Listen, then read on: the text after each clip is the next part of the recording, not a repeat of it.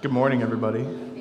Yeah, need a little volume to compete with you guys. You guys are happy to see each other. It's really good to see you guys. My name's Nate Wagner. I'm one of the pastors here at Portico Church. Thank you so much for joining us in worship this morning. Before we get going into the sermon, got a couple of announcements. First is in a couple weeks, so Saturday, August 13th, is the start of Portico U, and then that is just meeting once on Saturday for a special introduction, and then Monday evenings for 9 weeks after that, we're going to be actually walking through the book. So please register and join us for that. You can register for it online. You can also swing by the hospitality desk this morning, and Kyle and Haley can get you registered as well.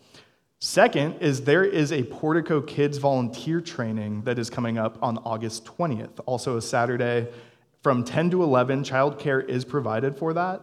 So if you are either serving on Portico Kids or if you have been considering serving on Portico Kids, this is a great time to join the team. It's a great on-ramp to it. You'll kind of get a flavor for what the ministry is all about and get to meet some of the other people who serve on the team. And so please register for that and join just to kind of get a flavor for where the ministry is headed and how we are kind of adapting to our new space a little bit still, and then also just the changing seasons of our children. So please join us for that. And then finally, welcome. If you are joining us as a visitor, if you're just in town visiting some friends or family, or if you're looking for a church home, we just want to welcome you. And we're so glad to have you this morning. If you want to get more information and more connected to the church, please do see Kyle and Haley Norris. They are our hospitality team this morning, and they will be happy to get you connected. They'll have like a little connect card to fill out for you so that we can send you any information that you're looking for. So welcome.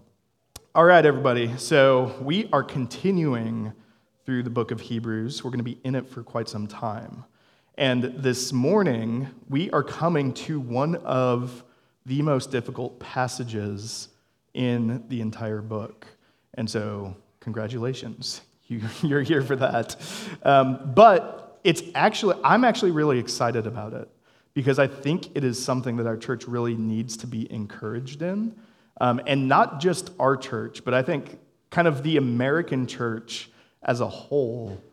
If we heeded what this passage tells us, it would transform how we live. It would transform how we worship, and it would move us beyond kind of a superficial faith into depth, into a faith of substance, into something that is actually transformative for both our own lives, but then also for the world that we inhabit.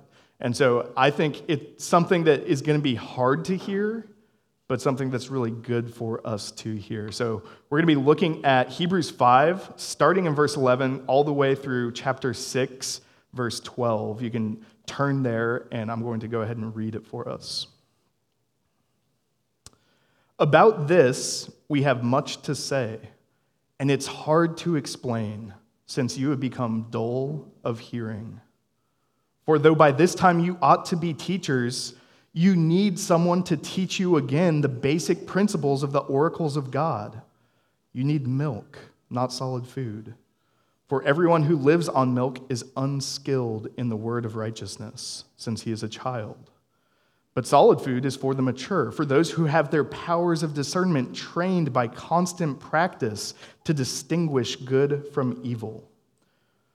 Therefore, let us leave the elementary doctrine of Christ and go on to maturity, not laying again a foundation of repentance from dead works and faith towards God, and of instructions about washings, the laying on of hands, the resurrection of the dead, and eternal judgment. And this we will do if God permits. For it is impossible in the case of those who have once been enlightened, who have tasted the heavenly gift, and have shared in the Holy Spirit, and have tasted the goodness of the Word of God and the powers of the age to come, and then have fallen away, to restore them again to repentance, since they are crucifying once again the Son of God to their own harm and holding him up to contempt. For land that has drunk the rain that often falls on it and produces a crop useful to those for whose sake it is cultivated receives a blessing from God. But if it bears thorns and thistles, it is worthless and near to being cursed, and its end is to be burned. Though we speak in this way, yet in your case, beloved, we feel sure of better things, things that belong to salvation. For God is not unjust so as to overlook your work and the love that you have shown for his name in serving the saints, as you still do. And we desire each one of you to show the same earnestness, to have the full assurance of hope until the end, so that you may not be sluggish, but imitators of those who through faith and patience inherit the promises. Please pray with me. Father, your word tells us that you discipline the son that you love.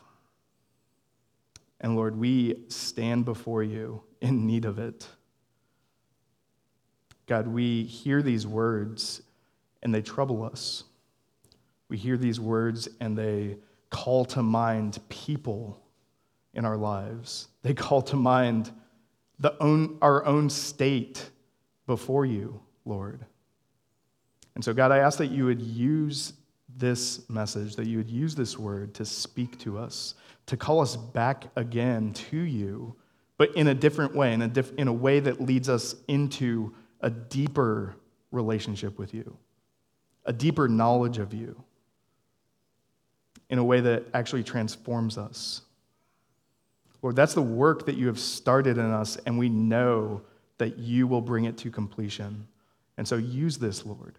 Use this word, use your Spirit to bring that about in our lives. We pray all of this in Jesus' name. Amen. So we're going to look at three things in this passage, just kind of walking sequentially through it this morning. The first is that maturity is a must. Maturity is a must. Second, falling is fatal. And third, honing your hope. So maturity is a must. Falling is fatal, and then finally, honing your hope. And so when we're going to start talking about maturity, I want to share with you one of the most significant experiences during my time in seminary. And it was like my first class, and it was with this wonderful professor who was also a pastor. And we were talking about progressive sanctification in the class, so kind of like growing in holiness, becoming more like Christ. And what he was describing in our class, I was like, yeah, all of that sounds really good. But if I was honest with myself, I was like, there's a disconnect between my experience of that. And so like a new student, I raised my hand and asked him about that. And I asked, like, what would you say to someone who's having trouble? They believe that progressive sanctification happens, but their experience with it is inconsistent, or they don't feel it. And he looked at me and he was like, well, it's a maturity issue. It's immature. And then he just moved on, and I was like, oh, I didn't like that answer.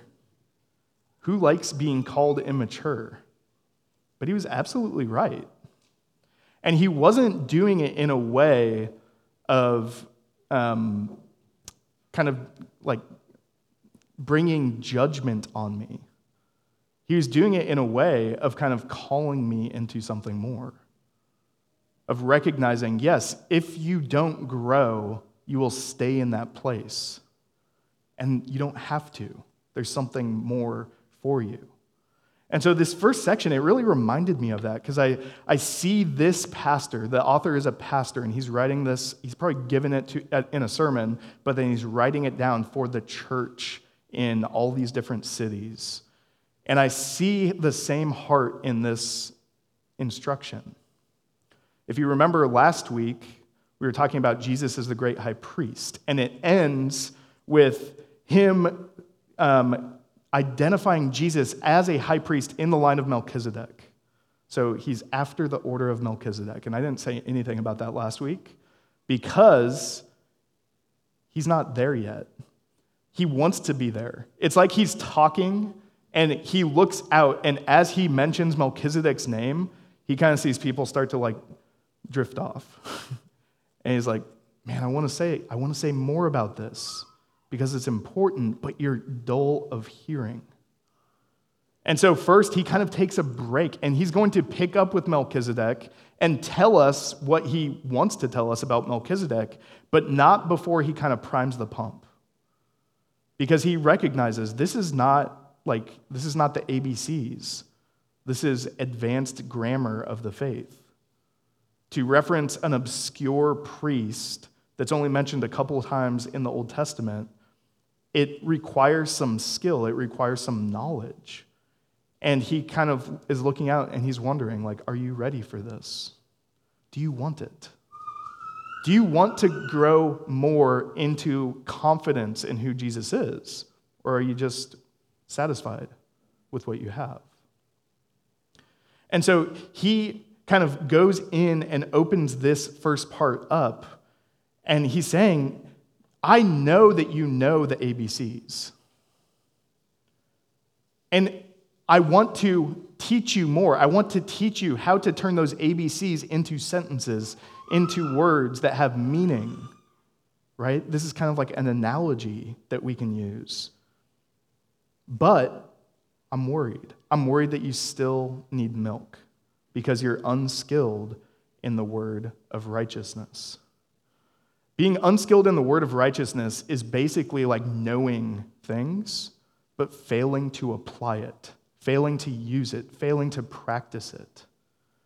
And so you might know the basics of Christianity. You might know the basics of the gospel. You might know the information, but then it's kind of like you just know it and it doesn't follow you into your life.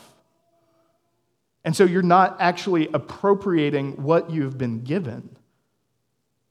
And then it's just knowledge, and you never will grow that way.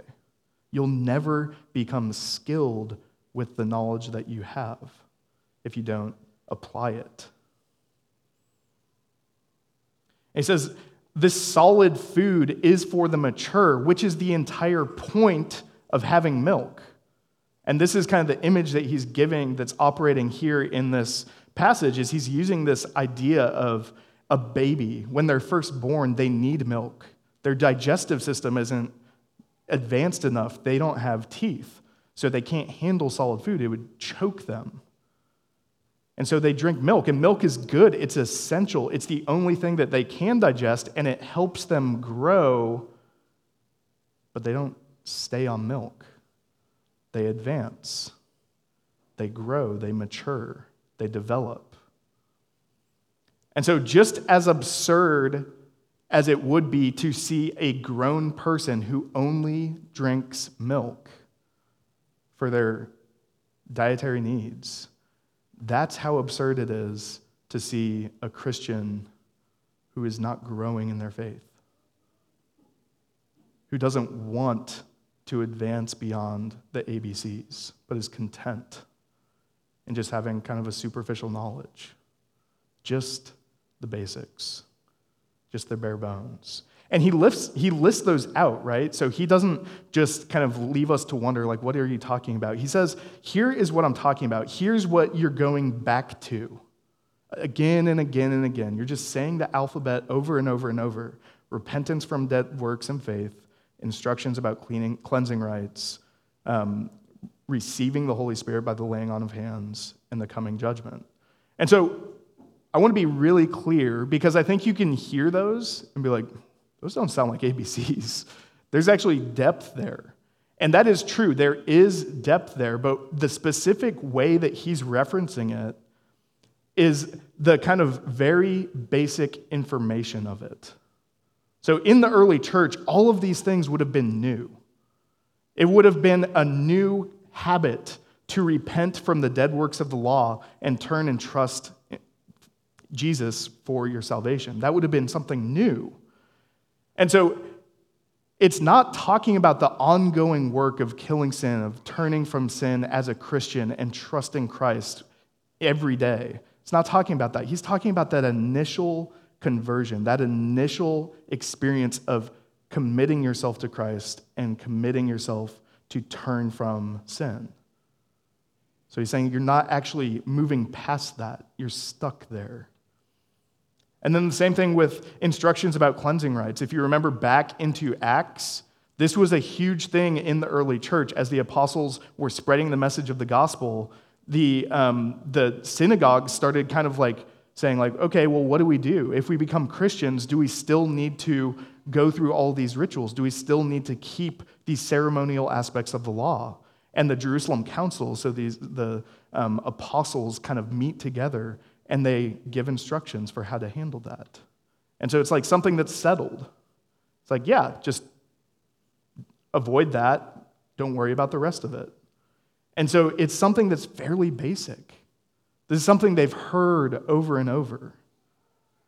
And yet they're still stuck on it.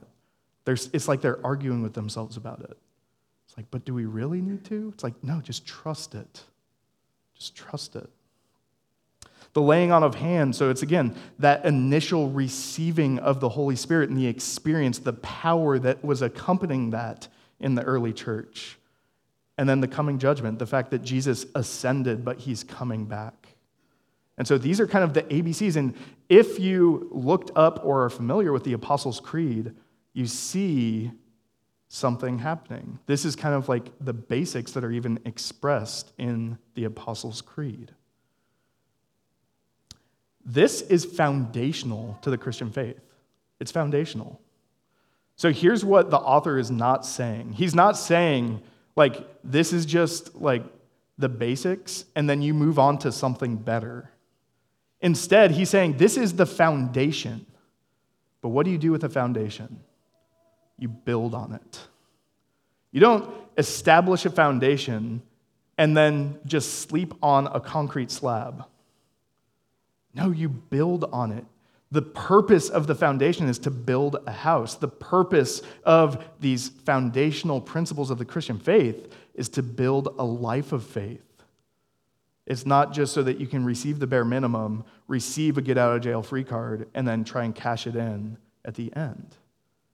And I think in some circles, Christianity is sold like that. Just make a decision for Christ, and you're good to go. Just today, say a prayer, and you're good to go. Jesus will give you everything. He'll forgive you of all your sins. But nobody ever hears that you save your life by losing it, that you receive the life of Christ by dying to yourself.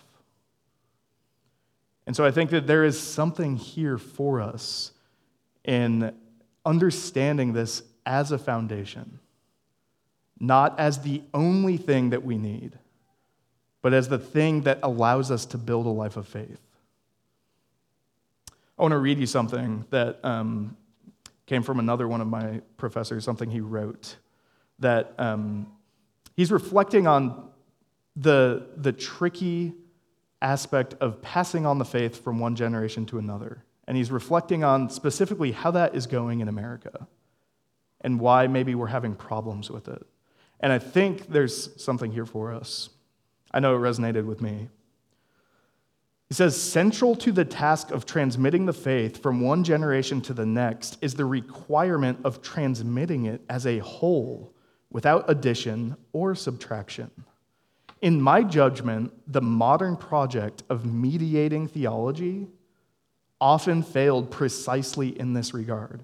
So what he means by mediating theology is kind of like watering it down, picking parts of it that are palatable to the culture, to the hearer, and then just giving them that and kind of shoving the rest into a closet. So that's what he means by mediating theology. In an effort to gain a wider and more receptive hearing for the faith among a modern audience, mediating theology distinguished between the kernel or essence of the faith, which was to be preserved, and the husk of the faith, which was to be set aside. The problem with such a strategy is not simply that it threatens to compromise the integrity of the faith, because Scripture tells us to proclaim all of God's wonderful works, not just the works that might be palatable in a given age.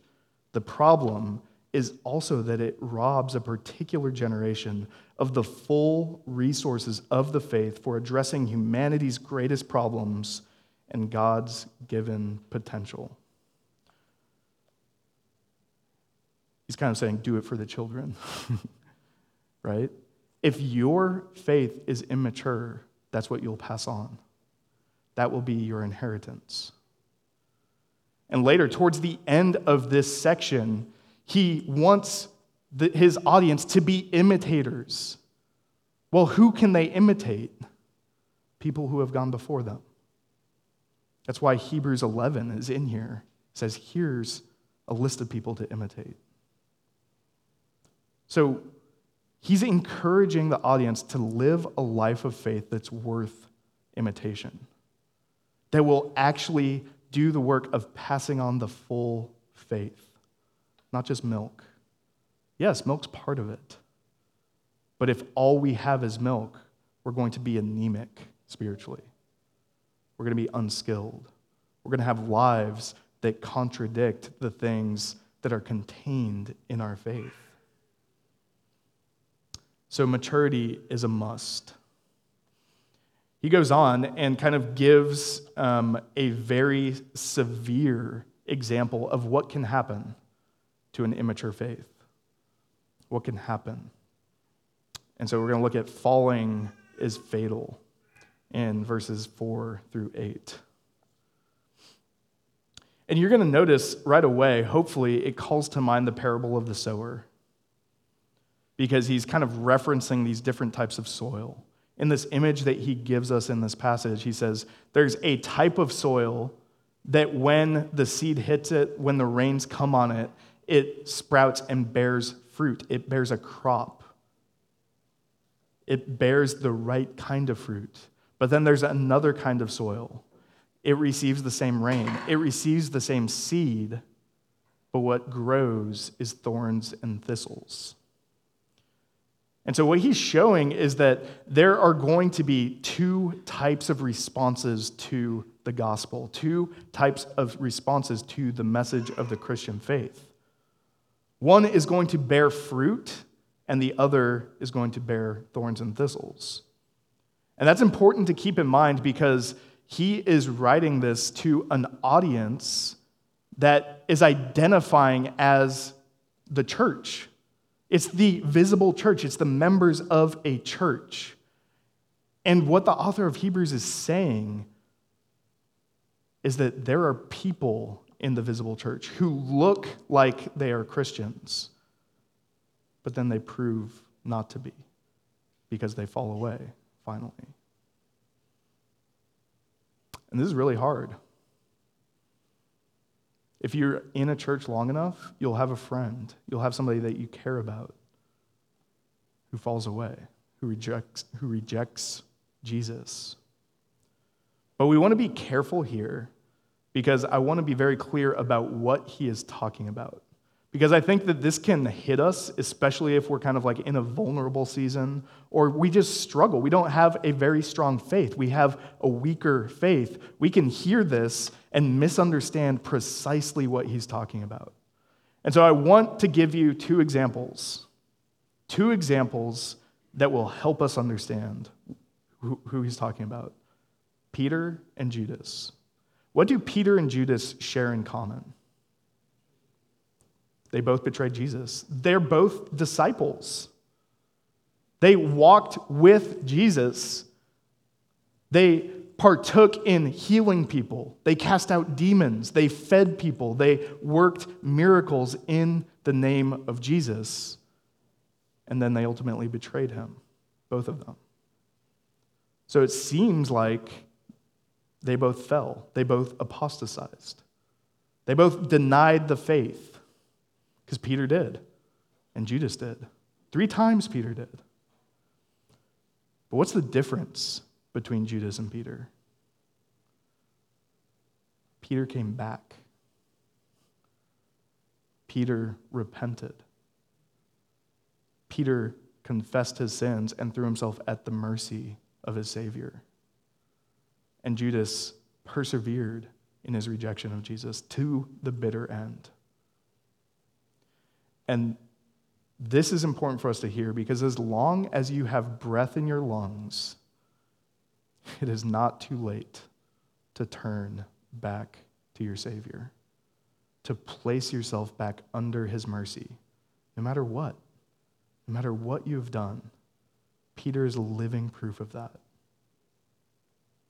So the author, even though it seems like he's saying, if you do that, there's no hope for you, what he's actually communicating is the danger of going down that route and persevering in it to the end.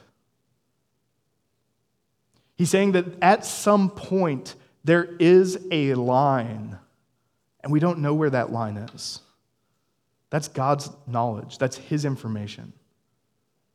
But there is a line where you cross it and you harden your heart, you harden your soul so much against the gospel that you won't come back. And he's warning this church against that. And this church would have they would have known people in their congregation who had fallen away, who would say, you know what, this is too much for us. We want to go back to the temple system. We don't really think Jesus is who he said he was. And they denied Christ. It wasn't only this church. The early church faced this all the time because of the persecution that was happening from the Roman Empire. And so one of the things that the Roman Empire would do, they would coerce people through threat of torture and death. They would coerce them to deny Christ. And so the early church handled this in two different ways. And so even for us, this is a question. How do you want to handle that? What kind of church do you want to be? There is one group that are called the Donatists, and you haven't heard of them because they didn't make it. But they were like, no, you apostatized. You denied Christ. You can't come back. There's no way back. And so pretty soon, they became so obsessed with purity of faith that there was nobody left. Everybody apostatized. But then there's the majority, the historic church, our forefathers and foremothers in the faith said, you know what? Jesus has paid for your sins. And if you come back to him, he will forgive you. And that turned into a global movement. The power of that grace turned into a global movement. But it's a real warning. It's a real warning. And so one of the things that you can't do is you can't hear this and delay obedience. It's too dangerous. You don't know when you're going to hear a warning like this again. You don't know when you are going to come to a scripture that speaks to you, that reminds you, hey, over here, you're straying, you're drifting, you're starting to go down a path in your immaturity that will lead you to denying me. Come back. And notice too that we'll get there. But notice too that this is in the middle of his treatment of what it means for Jesus to be the high priest. And remember from last week, the priest brings you near to God. So he's saying, knowing Jesus as your high priest gives you all the confidence in the world to come back, to trust him, knowing that Jesus will bring you to God, knowing that he is interceding for you right now. It's Jesus praying for your repentance, empowering your repentance, and that he is the mediator between you and God. You have direct access to the Father because of him. And so knowing Jesus as high priest, knowing him as the great high priest is essential in persevering, in continuing to trust him, because there's no other priest like that. We'll get into that more as it continues to unfold. So how do we respond to just this so far? Well, first, remain hopeful in despair, in struggle. Remain hopeful that you have a high priest. You have a way back to God, no matter what. Remain hopeful if you don't feel like you're experiencing your salvation. You don't feel the assurance of your faith. Remain hopeful in that. I want to read to you something from the Westminster Confession of Faith. This is the 4th paragraph on the assurance of faith. It's dense, so you probably will want to read it again, and you can. If you forget, you can ask me. I'll be happy to send it to you. The assurance of that true believers have of their salvation may be shaken, lessened, or interrupted for various reasons.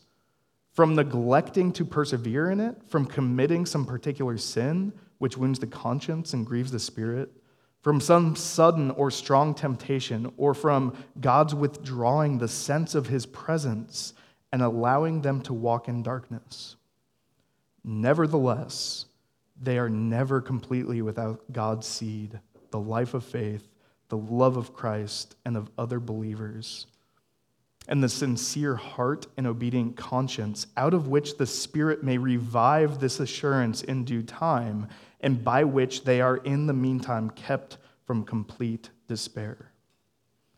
Some of my best friends really struggle with believing that they are saved, with thinking that their faith is enough. They question their faith. They struggle with experiencing God. I've had friends who, for a decade, didn't feel close to God. And I saw that happen. I saw the little ember that was underneath all the ashes be blown again into a fire. I've seen that happen over and over again. So, friend, if that's you, and this is crushing you, persevere. Hang in there. Notice what is with you, the love of Christ and of his people. It's not leaving you. And you will feel that again. I can guarantee you that. It's a promise from God. The second thing you can do after remaining hopeful is pull the weeds. Work with Christ, the gardener of your soul, to grow a crop that is pleasing to him. Pull the weeds, kill sin, push into the knowledge of Christ. Partner with him in it. Don't run around with a dandelion in your garden and blow all the seeds all over the place. Don't litter the soil with sin, with disbelief. Go to sources that grow, that fertilize your heart, that make it ready to receive the seed of the gospel and the grace of God. And that leads us into our last point, honing your hope. Hone your hope, verses 9 through 12.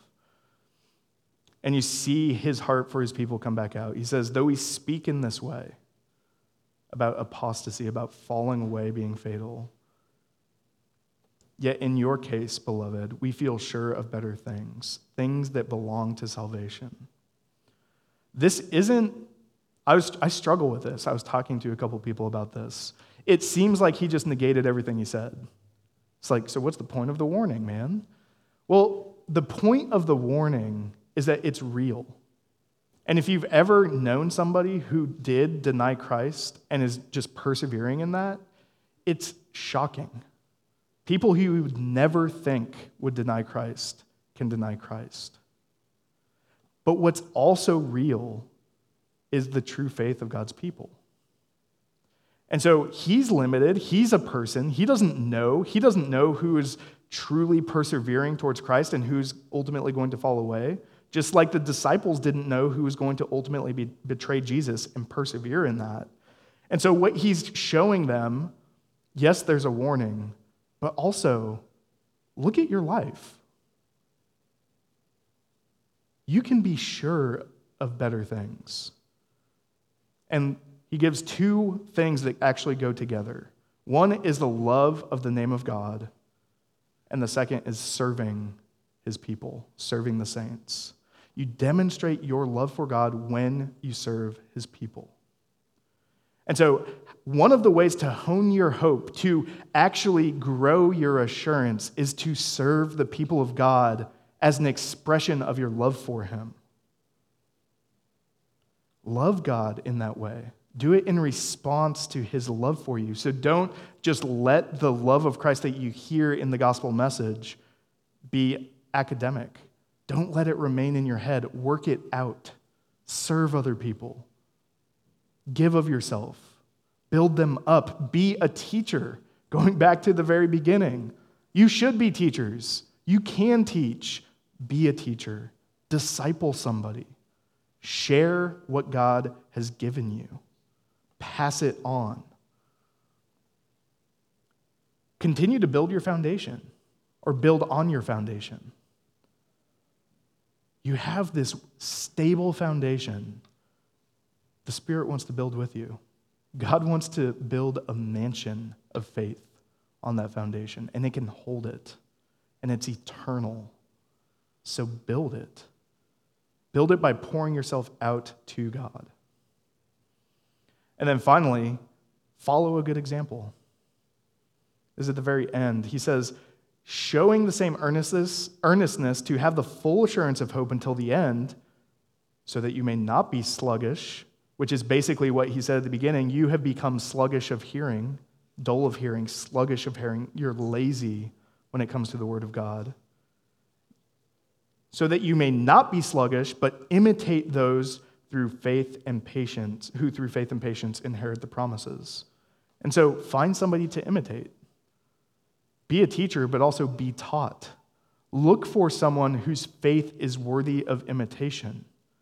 And you can find this all over. You can find this in real people, flesh and blood, but you can also find this in Scripture.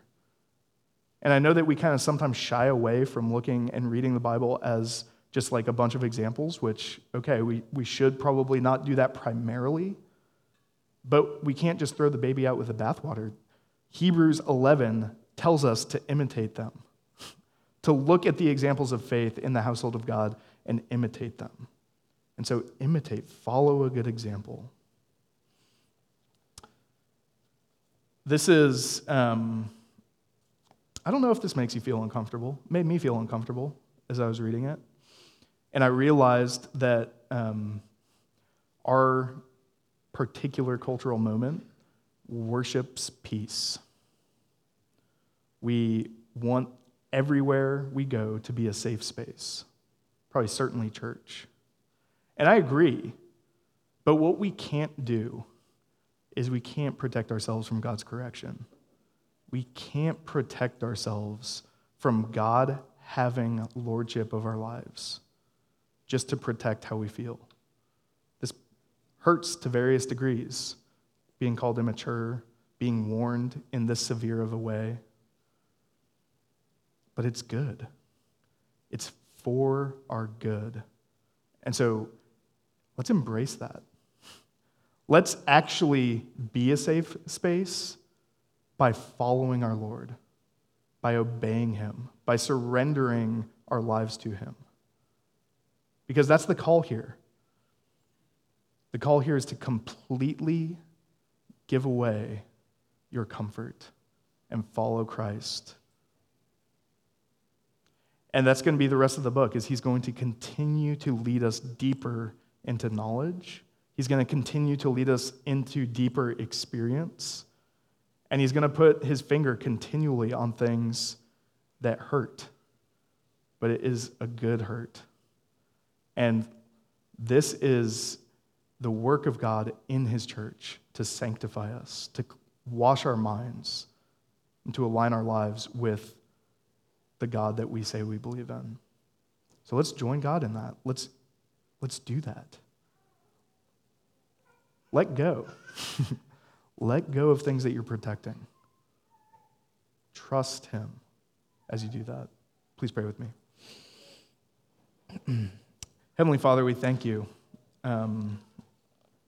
Lord, we hear you. I hear you.